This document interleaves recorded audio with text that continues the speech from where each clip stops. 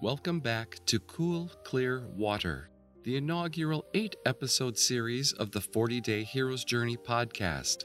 The podcast of original stories where fictional characters find themselves in life situations, and we explore how average folks can be heroes, just like in Hollywood films. My name is Richard Leipold Schneider, and I create these stories following the steps of my book, The 40-Day Hero's Journey. My goal is to show how being a hero isn't reserved for a select few.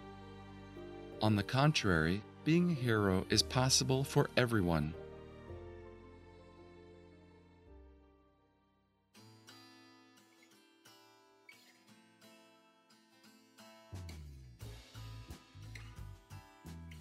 We left last week's episode with a cliffhanger. Our hero, Alex, was desperately trying to protect her dog and best friend, Max, from potential arsenic poisoning. Max means much more to her than just a tool for detecting hazardous chemicals. He is the one she relies on to be there for her. Losing him would be devastating. We pick up just moments after with the final installment of this series, episode 1H, Well Done.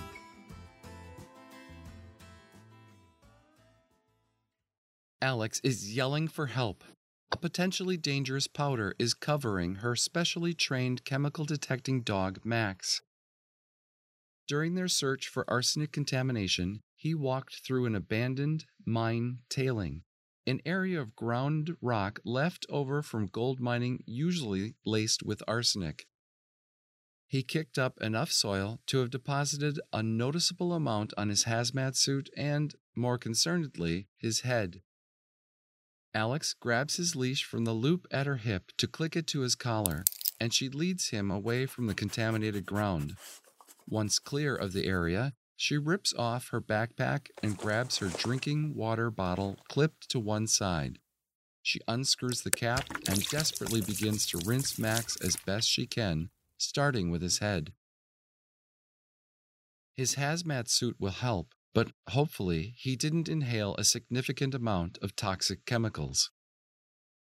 Her one water bottle doesn't have enough to get all the dust off, so Alex looks over her shoulder in time to see Ting-Yu and two of the local men running to assist. One of the local men has a 6-gallon water jug he brought to ensure the team had enough to drink, but it can be an emergency hazmat shower too. So he helps Alex rinse Max off from head to toe. They completely clear the powder away with this amount of water and remove the hazmat suit. Once done, and without thinking, Alex hugs the man. "Oh, I'm sorry, that was very forward of me," she says. "My pleasure," the man replies. Alex can't help but notice that he is very handsome. "You carried that big jug all the way up here?" Alex gently plies. "I bring it whenever we head into the canyons. It is important to stay hydrated," the man replies. "But isn't it heavy?" "It's not so bad with the right pack. My name is Tom, by the way." "Alex. My name's Alex. And thank you, Tom, for your forethought and strength and—" I should quit talking now. Ting-Yu sees what is going on and assists by suggesting they document the scene and turn their findings over to EPA. Alex will thank Ting-Yu for the save later. Back at City Hall later that evening, we find Alex addressing the press once again. The number of reporters grows with each briefing as the contamination story spreads further. Alex explains that the arsenic spill is from the long-abandoned Eclipse mine in the Santa Rosa mountain range at 7,780 feet elevation. We discovered several hazardous conditions. From our initial inspection, we believe the source of the arsenic contamination is a well abandoned in proximity without a proper seal. The well deteriorated after decades without maintenance or use, allowing surface runoff directly into the aquifer. The surface runoff was composed of tailings with a high concentration of arsenic from the mine. This, in combination with spring snowmelt erosion directly in Woodman Creek, created a twofold point of access for the contamination to occur. Have the previous owners been found and notified? A journalist probes. EPA will be exploring previous mining rights. I am unable to comment on any possible outcome. What are the next steps? EPA is on site with the evaluation process beginning. I expect the remediation process will start by plugging the abandoned water well. Then, they will address the mining operation remnants left on the ridge and slope.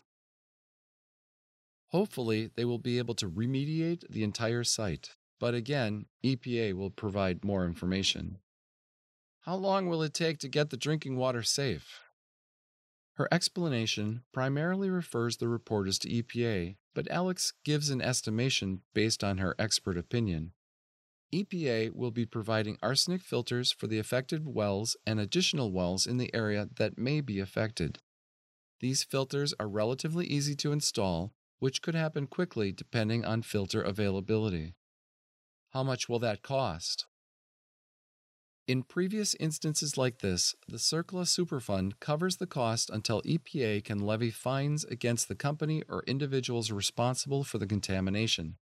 The point of the CERCLA Superfund is to ensure remediation can begin immediately and reduce the consequences to the public and the environment. We have contacted the U.S. Forest Service since the mine location with the water well is in the Humboldt National Forest. EPA will work with the Forest Service to remediate the issue. A representative of the National Forest Service is here to help you with those facts, and I now hand you over to the capable hands of Forest Ranger Savannah Price. The mayor of Winnemucca holds out a hand to pause Ranger Price before she gets to the podium. Pardon me a moment. And he steps to the microphone. First, I want to apologize to Miss Hayfield, Alex, for how we treated her when she first addressed this city. It was unfair and not in line with the values of this fine city. Second, I would like to thank her for her expertise during this most difficult situation. Her diligence made this problem disappear in a week. Other communities have dealt with water contamination for years. Alex appreciates the sentiment and waves a hand in thanks. She then realizes the need to acknowledge the heroes of the day. She steps back to the mic and says, "Thank you, Mr. Mayor, but I would be remiss not to mention that we wouldn't be here without the Cepeda early warning system. The time we save by knowing of contamination the instant it occurs changes the game completely. And I want to acknowledge my dog Max, who some of you met earlier. He was an essential part of the investigation. Max is at the veterinarian for possible arsenic inhalation. I am worried about him and need to see how he is doing. Thank you." Alex arrives at the veterinarian's clinic a short time later. The vet meets her at the front reception counter and invites her to follow her to see Max. He is curled up in a cage when they enter the room, and he jumps to his paws the instant he sees Alex. Joy bursts from both Max and Alex. She is overwhelmed with happiness that he is full of energy, and tears of relief and delight flow down her cheeks. The vet explains that they irrigated his nostrils. While some particulate was removed, there was not an overly alarming amount. Immediately flushing him with water as they did undoubtedly reduced his overall risk. The vet suggests keeping an eye on him for the next 3 to 4 days, watching for listlessness, wheezing, and whimpering. Any unusual behavior should trigger a visit to a vet. Alex is relieved that Max is okay. It was too close of a call when he ran into the mine tailings. Alex doesn't know what she would do without him, and thanks to her team and the community, they were able to keep him safe. John is waiting for Alex when she exits the clinic. Seeing Max on his leash, it is evident to John that Max will be okay. As soon as they are in the car, John tells Alex he has arranged for a celebratory meal back at the RV park. Tingyu and Mateo will have everything ready when they get there. As John said, dinner is ready and everyone greets Max and Alex with hugs and huge smiles. The meal is set up outside on a picnic table where everyone takes a seat. Tingyu has a bottle of wine that she is pouring into paper cups. Ooh, classy, comments Alex, indicating the cup. Ting ribs back, only the best for you, my dear. John raises his cup to propose a toast. I am proud of the work the three of you, oh, sorry, Max, the four of you did over the last 5 days. This team was able to take a potential disaster and turn it into a huge win without one injury. And Alex, even though you were reluctant, your leadership was key to making that all happen. Cheers to you all. They all raise their cups. Cheers. As they begin passing the food containers, Mateo slips in a question. So, Alex, what's next for you? Will you be heading off to a more significant role somewhere else? Alex replies, I haven't had much time to think about anything except getting through the next moment for almost a week. But I have been thinking about how important Cepeda is to the continuing safety of drinking water across the country and perhaps worldwide. To that end, there is one thing that seems to be a good idea. I want to explore creating a dog training program so we can get more dogs like Max into the field. They all agree that it is a great idea, and Max's work this week will help solidify the idea with higher-ups at both H2OQ and relevant government departments.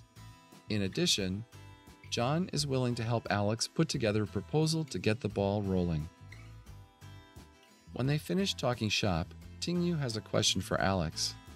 What about this Tom guy? Alex is just about to say that she is contemplating a phone call when all of their phones begin to ring. It is another drip alert, this time in Northern California. Heroes come in many packages. Alex is no different than any of us in that we are an amalgam of our hopes and fears. And yet, somehow, we find a way to keep going through the most challenging times.